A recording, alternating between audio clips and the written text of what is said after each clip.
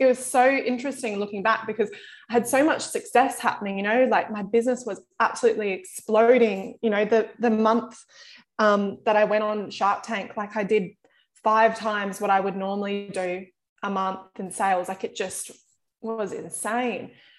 And I was so miserable inside. Like I hated everything. I hated my life. I hated everything that I had created. And I was just trying to work so hard to like find that happiness and that fulfillment. Like work was really my escape.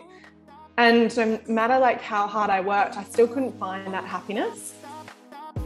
Welcome to The Balance Theory, a podcast aimed at arming you with tools and tips so that you are well equipped to not only identify and define, but own your own definition of balance. I'm your host, Erica, and thank you for joining me today. Hey Balancers, and welcome to episode 58 of the Balance Theory podcast. This is your host, Erica, joining you for another guest episode week, and I'm almost in disbelief that we are just about to head into November. Crazy to think there are only a couple more weeks left in the year, maybe an opportune time to revisit those goals that you set yourself at the start of the year. Do they still align with what you want for yourself or where you're at right now? Have you achieved some of them? Can you cross some of them off? Are you almost there for some of those goals? Can you push a little bit harder in any of your areas to hit certain milestones? So a really good time to just reflect, see what you can achieve between now and end of year, and also maybe just have a little reflection on what's been your biggest takeaways and how much you've grown since the start of the year. So I always like reflecting, and I'll probably reserve the last Monday Muse as I did last year for a really nice reflection on the year to sort of wrap it with a nice bow and allow us to move into the next year sort of 2021 mentally free, in a good way, of course. So stay tuned for that one. That will most likely be first week of December. But warm weather's upon us. My coffee order's officially gone from my almond piccolo to ice long black, which means the heat is here to stay, which I'm excited about. And that's about it from me. I did drop a little nugget a couple of weeks ago that I had something exciting in the works, and I still can't tell you guys full details of what that is. But if you're following along on socials, I'm doing a couple Q&A boxes, polls, stuff like that, which should sort of start to give you a good idea of what's coming, what's in the works. So hit us up at The Balance Theory on Instagram if you haven't already, so you can stay in the loop. But otherwise, I'm so excited to bring you guys today's guest. So her and I had an awesome chat. We really got on. It's like one of those people you meet, you feel like you've known them for a lifetime. So I'm really honored to have had Iris on the show today. You guys might have heard of brands called Quick Flick and Beauty Fridge, which Iris is the beauty queen, game-changing innovator behind. And through these brands, she's been able to challenge a perception of traditional beauty and the way it's actually marketed within the beauty industry.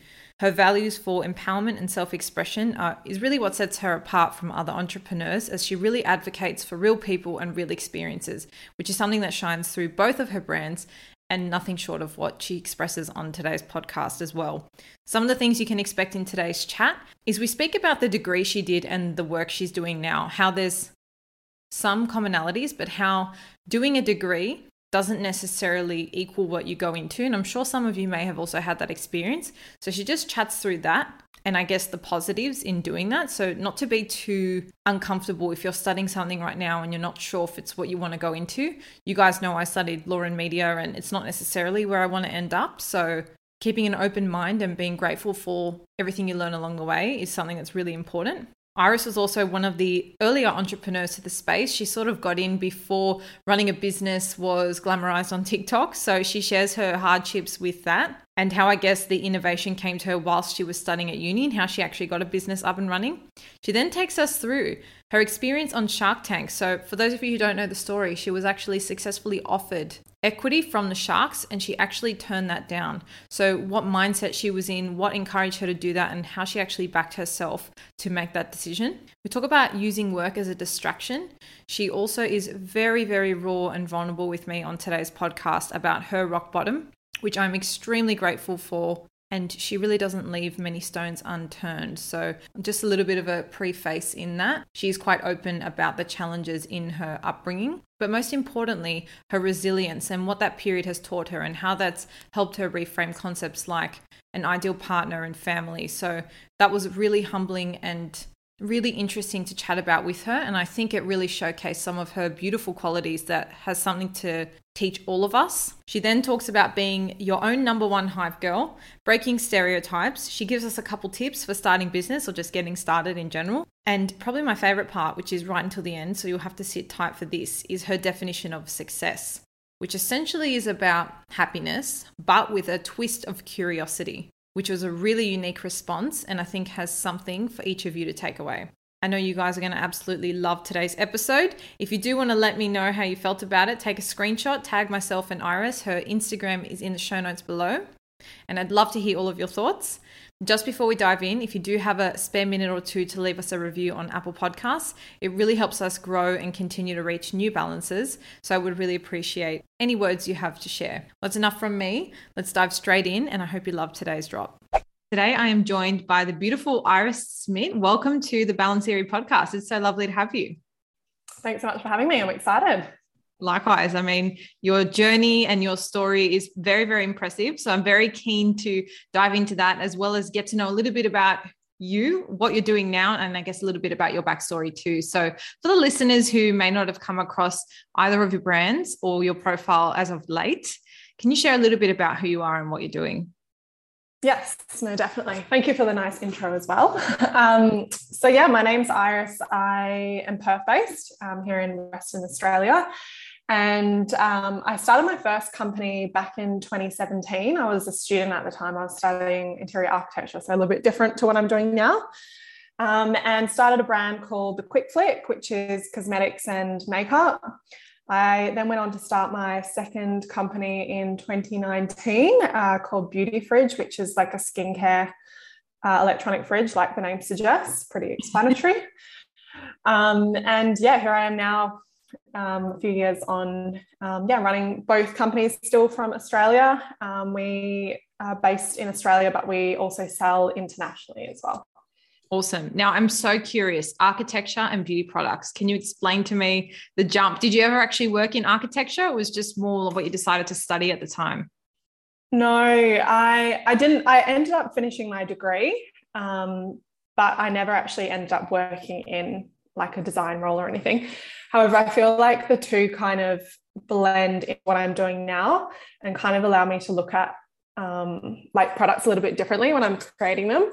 So I found like throughout my degree, it was always about like challenging and innovating and how do we create products and design to be better and better for the user. So I definitely think that helped me when it came to actually creating my products, and my first product, the winged eyeliner stamp. But to be honest, I think I studied interior architecture because like I was just conditioned from a young age, like you have to go to uni, it's what you have to do. And like I didn't know what I wanted to do, so I was like, I'll just do something. Yeah. And like I kind of knew like halfway through my degree, I was like, my heart's not really into this, but I just finished it because it's like what you should do, right? Yeah, interesting. We're always torn between the should and the like, can I or should I, or you know, the obligation and like what we actually want. So yeah, in hindsight, what would you have said to your younger self, you know, diving into that degree, not necessarily knowing if that's what you wanted to do and sort of thinking, I've just got to pick something? What would you have, what advice would you have wanted at that point in time? To be honest, if I could go back, I probably wouldn't change anything, because like I think even if you don't know what you want to do, I always say like just do something, because like it will lead you to what you love. And I definitely think like doing that design course and architecture course, it did lead me to what, you know, I really wanted to do. And at the time, like running a business wasn't really a thing. Like it's not how it is now, where it's like TikTok and it's like entrepreneur is trending and like everyone's starting a business these days. It wasn't really like that. So I didn't really, you know, understand the concept of running an e-com site or, you know, running a business at all. So yeah, I definitely think it led me down the path to finding what I wanted to do. And I think some people get stuck, like I don't know what to do, and they just kind of give up and don't continuously keep searching. So I think in hindsight, I'm glad that I just went and did something. Yeah, I agree. And I think there's so much beauty in that, because you find what you don't like as well. And you don't know that until you actually try it too. And who knows, like if you had not done the architecture degree, you may not have been pushed to, you know, follow your passion with makeup or e-com or whatever it was that kind of pushed you in that direction. But what was sort of the moment that you, like, I'm just curious, what was the moment you decided to do the product? Was it because you like saw a gap in that product? Were you interested in makeup? Like, how did you sort of even get started in that shift? Yeah, no, definitely. So I think it just came from my own personal struggle with wearing winged eyeliner. And it had always kind of been my signature look for literally years. And no matter how much I practiced, it still took me like 15, 20 minutes and multiple arguments with my boyfriend to hurry up. And multiple breakdowns. But yeah, I was just like, oh, surely there's like a tool on the market which will help me. And I did a little bit of research and I just couldn't find anything that I really liked. So it kind of just started as like a little bit of a side project for myself. Like, how can I innovate this and change this? And I started doing like little CAD SketchUps. This was like when I was on a uni break in the middle of the year. And yeah, just started kind of designing, you know, like this product, which very selfishly was going to be for myself. And then I just thought, you know, maybe I have a product here that other people will want. And then just in secret started building a brand around it. It was really random. And then I did it really quick, to be honest. I did it like over a 6 to 8 week period. Wow. Launched it. Even now I look back, I'm like, how did I do that? Like, my latest product has taken 2 years to work on. So I'm like, how did I do that? And then launched it. And then I went back to uni and everyone was like, what were you doing on your holiday? Like, they saw I'd created this brand and everything. So yeah, it came about really quick and I just sort of found a manufacturer, made a few hundred units, launched it, and the response was fantastic. And I guess the rest is history, you could say. Amazing. It sounds so seamless, but I'm sure we're going to get into the nitty-gritty of it as our chat goes on. So let's go to the point where you've launched. You obviously got a lot of traction and the business started to do really well. The product was, you know, obviously something that was in quite demand. And yeah. I know you were approached to go on Shark Tank, and you actually went on the show and were made an offer. And so for a lot of people listening, and to be honest, when I was reading this, I was amazed at your strength. And so this is something I really want to talk about, because I also have an e-commerce business, and I put myself in your shoes, you know, as a small business going on Shark Tank, being offered $300K and then turning that down. I really want to know, from your opinion, what inspired you to make that decision and what has that taught you? Sure. Great question. So yeah, Shark Tank was an awesome experience, and like, it was so early on in my journey. When I actually filmed the episode, I was only like properly doing it for like 2 months. Like, I was still working part-time at the time. I hadn't like fully committed yet. So yeah, to be offered that amount of money and have the evaluation like $1 million at the time was pretty awesome. So how it kind of all works is you film the show, and then there's a few months in between where you kind of don't really hear from the sharks because they're so busy filming all the other episodes. So when the time actually came when they contacted me, like, let's actually go through all the due diligence and start working on finalizing this deal, so much had changed and my business had just absolutely exploded during that short amount of time. So I had like retail offer on the table from Priceline. Huda Beauty had like posted about how much she loved the eyeliner stamp. So it just blew up, and I was like, my business is actually worth a lot more now. So I felt like I was cutting myself short. Yeah. And I think also it was, again, that whole like, it was a really interesting period where I learned a lot about myself, in the sense of trying to not let other people's opinions and thoughts get in my head, because everyone was telling me like, this is such a great deal, take the deal, like, you'll have this great mentor with you. But then like, what you should do, down, right? Yeah, what you should do.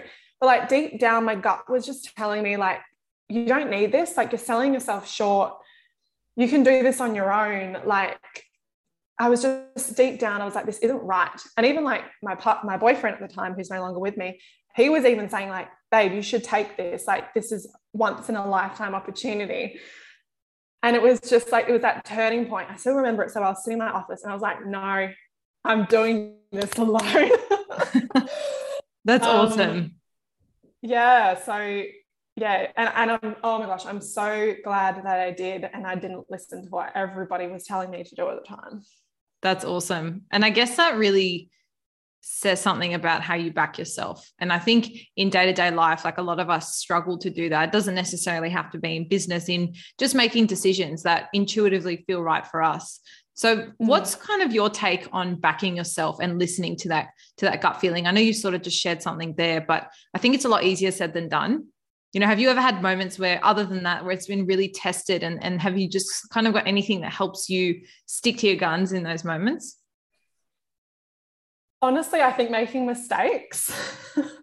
So I think there's been times where I haven't listened to my gut and it's come back to bite me. And It's like every time it's like, told you so. Should have listened. Yep, yeah. Should have listened to myself. So I think that, and you know, sometimes it's okay to make a mistake and stuff up, because that ultimately will teach us that, you know, we do need to back ourselves sometimes, and we do need to listen to that third sense, or whatever people call it, that gut feel. And it's such a like powerful tool as well when you're running your own business. Like, I think people really underestimate the power of like trusting your gut, because more often than not, it's right? Yeah, absolutely. And I think it comes from as well, like hypothetically, like both you and I say run an e-commerce business, but we didn't study business, right? So sometimes that doubt creeps in of, do I actually know what I'm doing, versus your gut feeling? And sometimes they can be in conflict. And I think anyone listening can probably relate to any situation in their life where they've been in that moment and they feel like their gut's telling them something. It just feels a little bit contra to the status quo. And so I think that's a really nice way to reframe, I guess, those quote, I'm going to call them quote mistakes, where you haven't listened to yourself and you've had that moment of realization, okay, I should have listened to myself. It's a nice way to look back and go, that was, you know, the universe, God, whatever you want to call it, showing you that you do know the answers sometimes. So just lean into that trust. But I love that concept. And I had a hunch that was sort of what helped you make that call. Because, you know, from an outsider perspective, it's a big call to make. And I know what it's like having a small business, and having that offer and support on the table. To turn that down would have been monumental. And I think obviously ultimately a great decision for you and your business, but I think there's so much goodness in that story. So thanks for sharing that part of your journey. And I'd love for you to take me back now to say 2019. I know you had a few health challenges and even a lot before that. So maybe you can talk to me a little bit about your experience, because I don't actually know in full depth. I've only been able to see snippets of it online. And then maybe we can chat a little bit about how you've sort of helped yourself out of that. Yeah, sure. So I guess, my upbringing, I was really badly abused as a child all the way up until the age of 17. So I moved out of home when I was 17, the day before my 18th birthday, actually. I was physically, emotionally abused by my stepfather, who I don't like to call my stepfather, to be honest. It was a real turning point for me in 2018, actually, around the time of the whole Shark Tank show, actually. I literally just hit rock bottom, to be honest. It was so interesting looking back, because I had so much success happening, you know, like my business was absolutely exploding. You know, the month that I went on Shark Tank, like I did 5 times what I would normally do a month in sales. Like, it just was insane. And I was so miserable inside. Like, I hated everything. I hated my life. I hated everything that I had created. And I was just trying to work so hard to like find that happiness and that fulfillment. Like, work was really my escape. And no matter like how hard I worked, I still couldn't find that happiness. And I literally remember driving home at like 11 at night, because that's when I'd left work, because I was a real workaholic.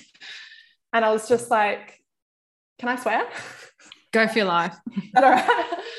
I was like, I am so fucked up. I am so broken. I just want to go to sleep and never wake up. Like, I was like, I wish there was just a reset button that I could press, because like no one can help me. That is honestly how I felt. Like, I felt like I was so broken.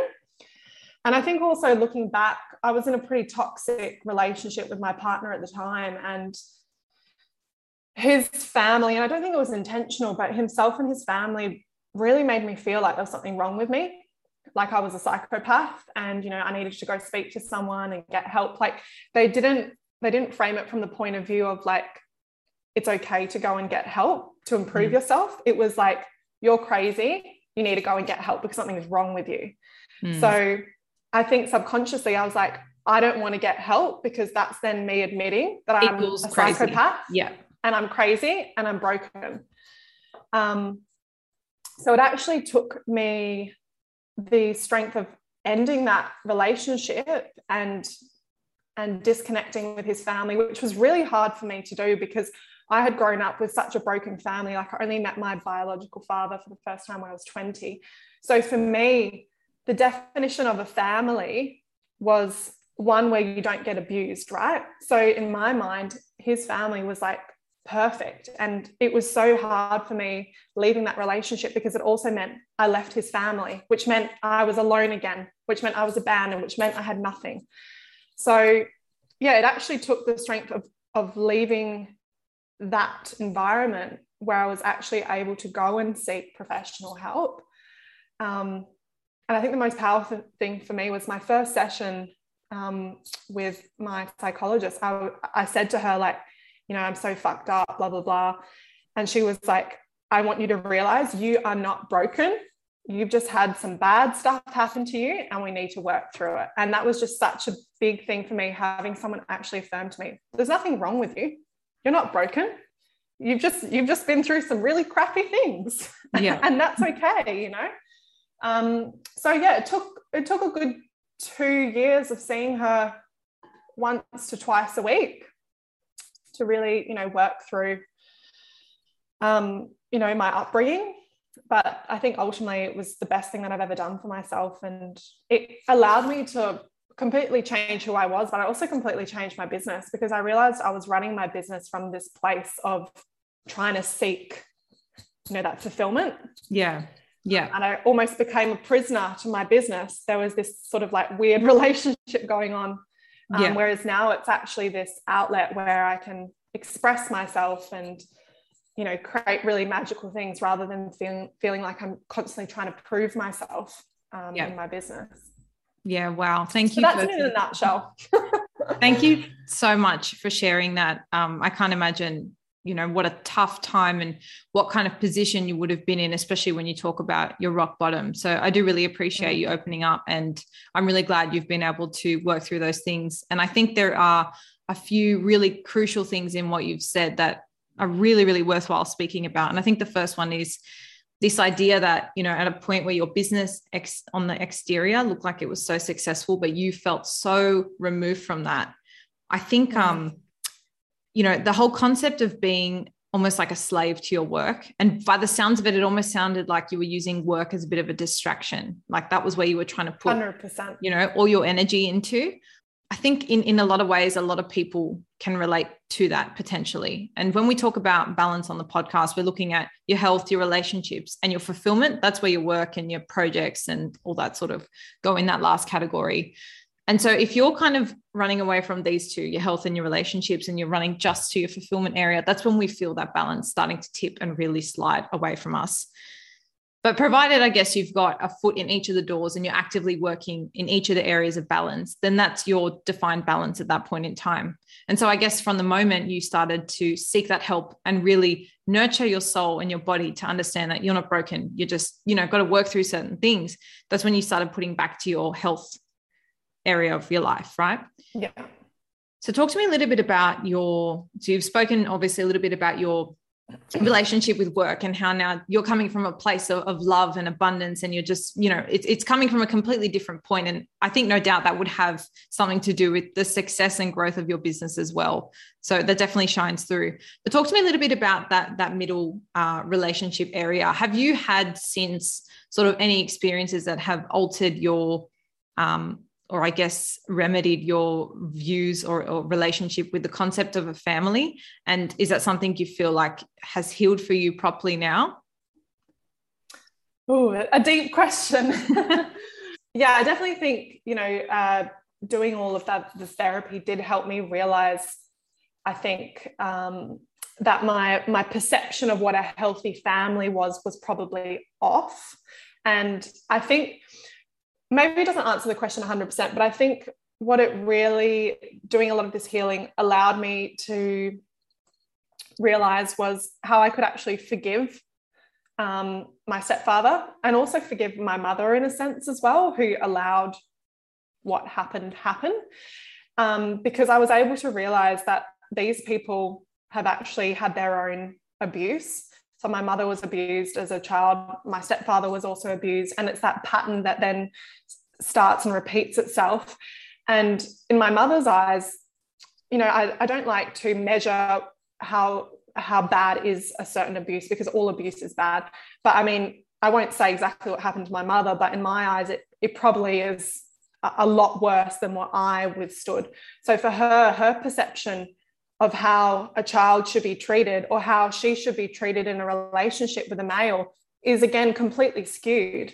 So in her eyes, when she was witnessing what was happening to me, she was like, well, what happened to me as a child isn't actually happening here, so it's not as bad.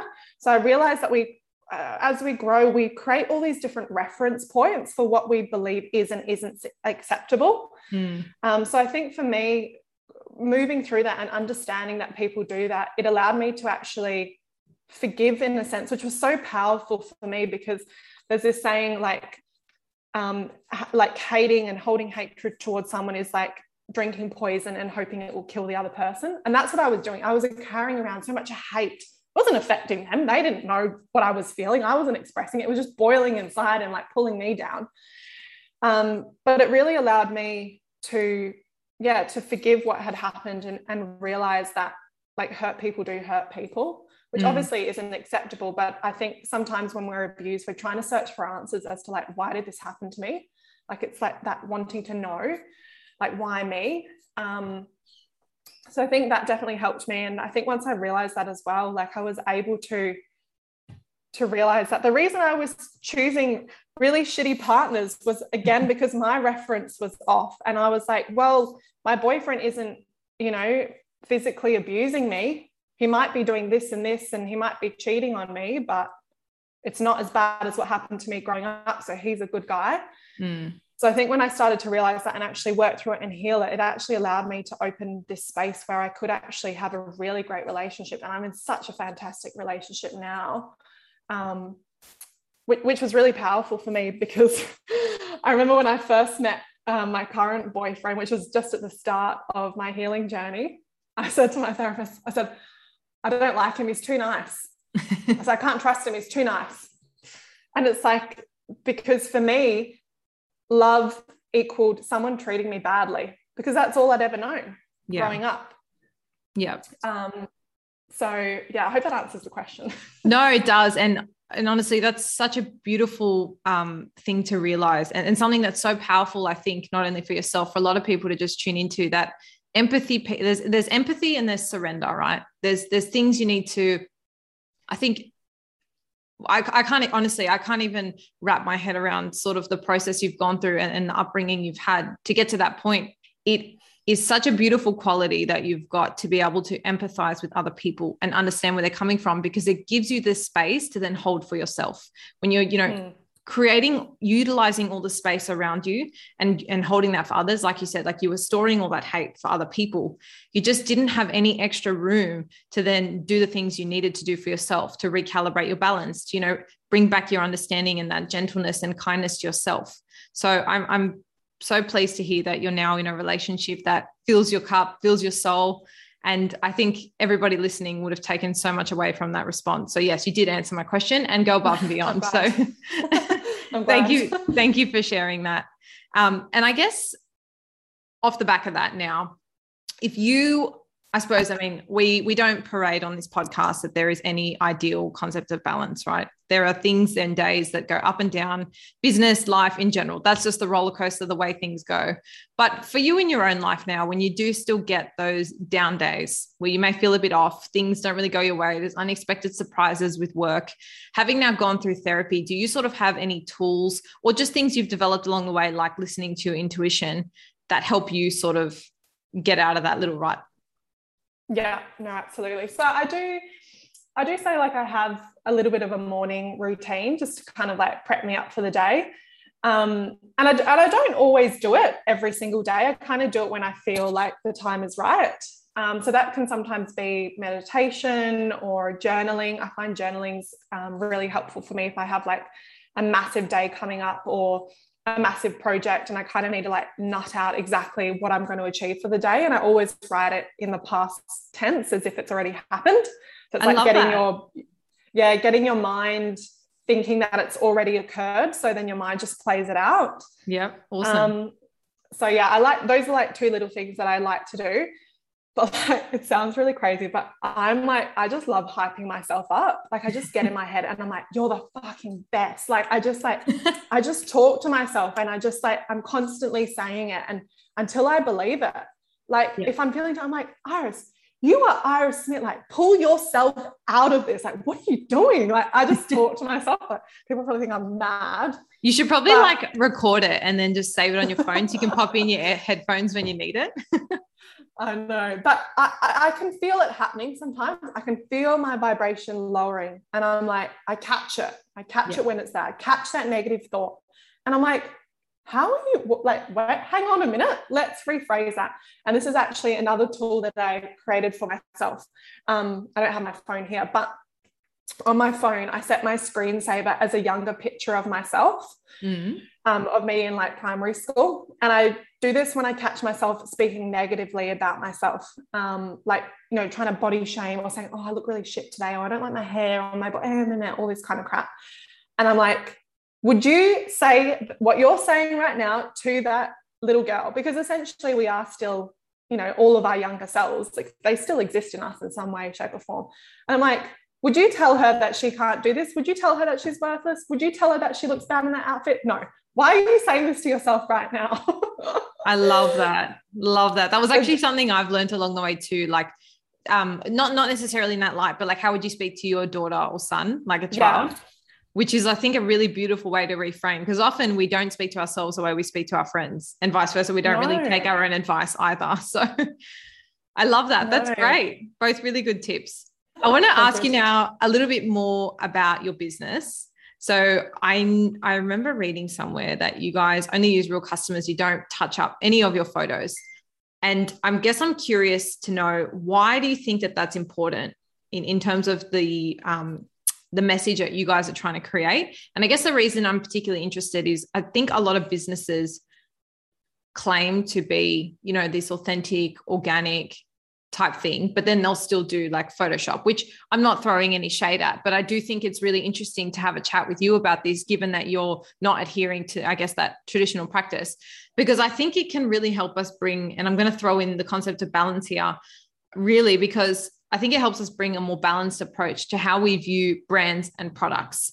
Now, before I let you give me, I guess, your 2 cents, the reason I'm also asking is I think in the social media space we live in now, even just like with the blow up of TikTok, looking at somebody's ideal day or the way they curate things, you know, creating perfect content is really damn hard. And people who are good at it, like, hat off to you. But I think it does create this construct of something that's really, really unattainable for a lot of people. And so I always love hearing when brands like yours are doing things like not retouching material or using a variety of models, or just a lot of, you know, user generated content, stuff like that. So I guess I want to know why your business has decided to do that and why you think it's important for the messaging of your brand. No, definitely. Yeah, thanks for bringing it up. I think it's really important. And I've seen a lot of brands starting to do it more, which I think is great, but I do still think we have a long way to go. And like you said, you know, you see a brand saying it, but then it's not reflective in something else that they're doing. There's that disconnect. But to answer your question, I think for me personally, it just came from my own personal upbringing of feeling like I wasn't good enough, feeling like I didn't look like these airbrushed, perfect, blonde, skinny models in Vogue magazine. Like, I was obsessed with reading Vogue growing up. I used to have like it all plastered over my walls as a child. But I think, yeah, it did create this like unhealthy, unrealistic image in my mind of what I needed to look like. So I think for me, when I created my brand, I thought, well, this is such a small percentage of the people who are actually buying my product. Like, why are people just using this one stereotype? Like, that's not appealing. That doesn't make me want to buy that product. So I really wanted to create a brand where people could look at it and be like, oh, she looks like me. My skin looks like that. Or, they could identify with someone because they had the same color skin as them. So yeah, I think it just came from my own personal observations of what was out there in beauty and sort of realizing it was quite toxic.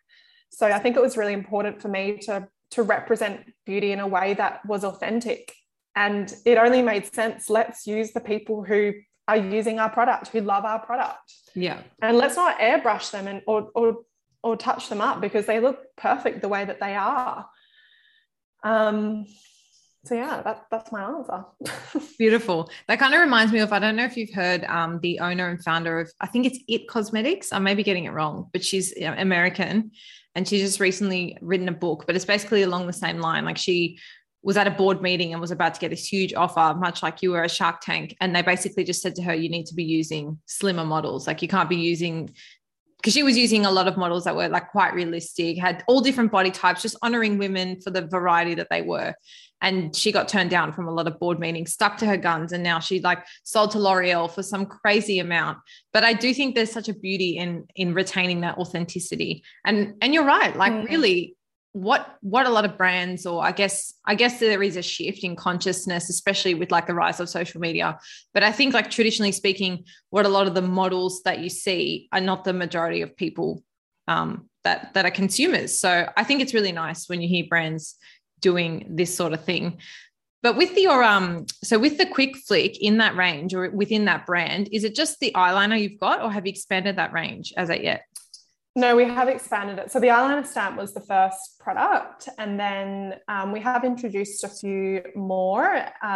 One of our best-selling products is a 2-in-1 eyeliner and lash adhesive, which was the first lash adhesive to launch on the market, which you could actually use as a liner as well. I wish all this was around when I was like 18 and living my best life. I know, right? So yeah, you can basically, I've got it right here actually. You can basically just draw it onto your eye and attach a lash, and you can reapply it as many times as you want. It doesn't dry like normal glue. And I've got 2 other new products coming out in October 19th, which are kind of more like skincare, makeup merged products together. Awesome. So that's really exciting. But yes, we have expanded. Yeah. And then the beauty fridge, that's just for what would you house inside that? Because I'm like, when it comes to makeup, I'm like, need one of those dummy books to go with it. Like I'm very simple, have never like learned a lot about it. So just for anybody listening who might be curious, what product should we actually keep cool? Can you give us a few tips? Yeah, sure. So, I mean, it is kind of designed more for skincare products. And our fridge actually has a hot and a cold setting. So in the cold setting, you would store products like moisturizers, serums, sunscreen, facial misks, face masks, anything that you kind of want to apply cold. So it's quite cooling and soothing. It helps reduce redness and the likes. And then on the hot setting, you can store products like waxes, facial oils, essential oils. You can even do like little mini towels if you want to do like a little at-home facial.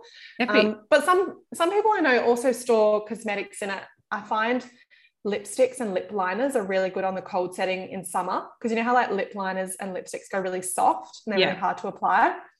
So some people I know also store that in their fridges. So cool. I love it. So for anyone thinking, I guess like it's always interesting, and I love talking to people when they're getting that business itch, when you first start thinking about it and you're so motivated and you've got all these things to do, but it's also super overwhelming because you just don't even know where to start. If anyone listening is sort of in that process of getting started, let's talk specifically with, say, an e-commerce business or an online business. What pointers would you have, or what things do you think are most important to consider of all the incredible world of things you need to go through? Sure. I think, well, the first thing is the product, I think, is the most important, the product or the service. And I think it's important to choose something. Some people would disagree with me, but this is my opinion. I think it's important to choose something that you're genuinely passionate about, because I've seen so many people who start a business or they choose a product that's just like a cash cow for them. And eventually they fall out of love with it. And then it just becomes like a job for them, you know, and customers aren't stupid. They do see that. It comes through when something is, you know, disgenuine, or the founder isn't truly connected with their product. So I think it's really important to choose something that you're passionate about, or maybe you've experienced a personal problem with, and it's like, how can I go about solving this and creating a product that sort of solves the problem that I've had, because I know other people are going to have that problem as well. So I think, step one is like choosing a product and being in love with it, and also making sure that there is a need for it. Other people want it. Yeah. And some people, I think when they're starting, like they're so afraid to talk about it, you know, like they're like, because that's committing. That's committing. Yeah, exactly. I'm like, go out there, go stand in the streets in Perth and ask people, would you buy this? Is that what you do?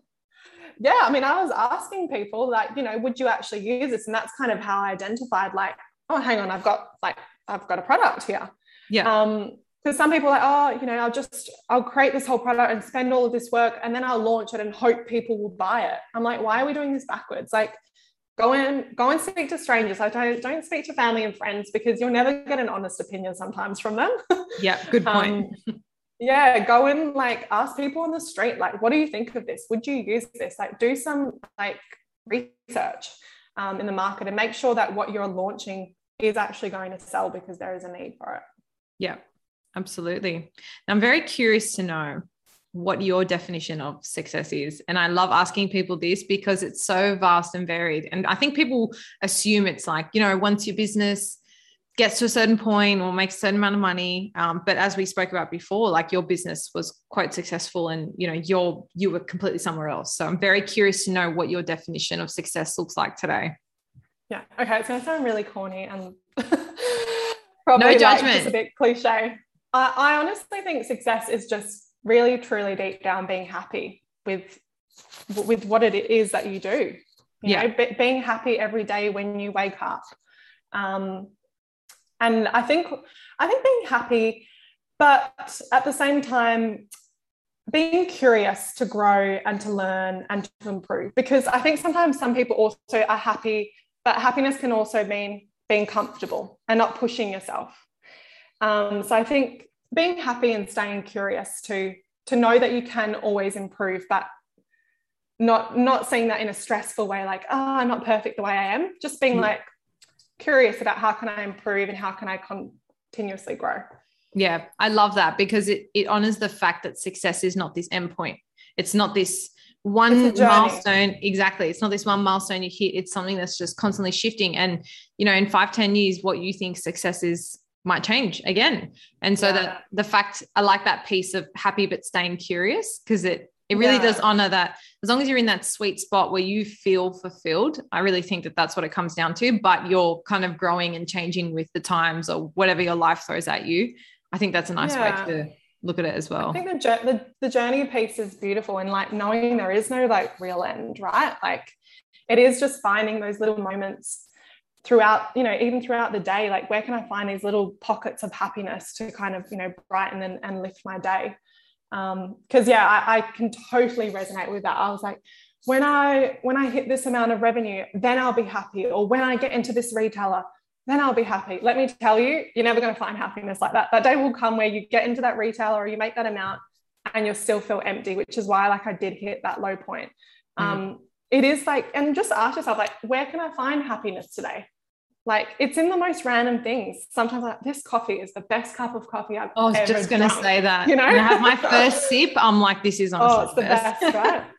Yeah. So I think like it is about just like asking yourself, like, how could I make this moment be better? Like, what could I do to really find that happiness right now in what I'm doing? And I guarantee you, if you look for it, you'll find it. Absolutely. And I would even take it a step further and say, really, that's what balance is all about, because life is hectic. It's unpredictable. And if you can just find those moments for yourself, and literally a moment could be fleeting. It doesn't have to be a 10-minute meditation. It can literally be the instant the coffee, you know, hits your mouth, or the second your partner walks in the door and you give them a hug. You know, it's just moments that make you feel fulfilled. For me, that's balance. If I go through a whole day without a moment like that, that's when I kind of feel the lulls, shall we say. And I think now, like us having been in lockdown for so long, like obviously that's more likely than not, but it's about finding and looking for those moments. So Totally agree with everything you said there. Love that. Yeah.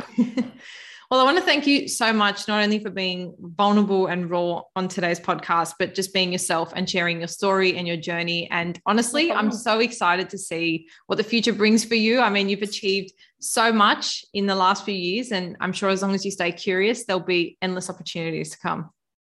Absolutely. Yeah. Thank you so much for having me. Really enjoyed it. Likewise. And that's a wrap for this week, Balancers. Thank you so much for tuning in. I hope you found this episode useful to some degree in either steering or determining your definition of balance today. As always, the biggest compliment for us is if you share this episode with someone who you feel might need it, or if you're on Spotify, you can click follow, or on Apple Podcasts, you can leave a rating or review. If you have any suggestions for up and coming podcasts, feel free to shoot us a DM or an email. Our Instagram is @TheBalanceTheory and our email is thebalancetheorypodcast@gmail.com. Otherwise, you've always got the option of subscribing to our mailing list. We only send you email reminders when the episodes drop, so you get them fresh out of the oven. No annoying spam, we promise. I hope you enjoy the rest of your week, and until next time, stay balanced.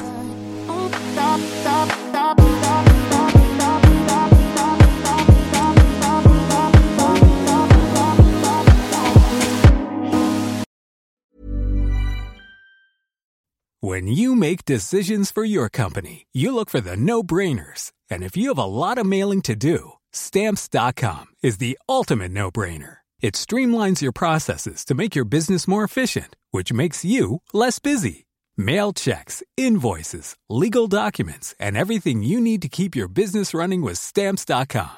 Seamlessly connect with every major marketplace and shopping cart. Schedule package pickups and see your cheapest and fastest shipping options from different carriers, with rates up to 89% off USPS and UPS rates. And with the Stamps.com mobile app, you can take care of mailing and shipping wherever you are. Make the same no-brainer decision as over 1 million other businesses with Stamps.com. Sign up with code PROGRAM for a 4-week trial, plus free postage and a free digital scale. No long-term commitments or contracts. That's Stamps.com. Code PROGRAM.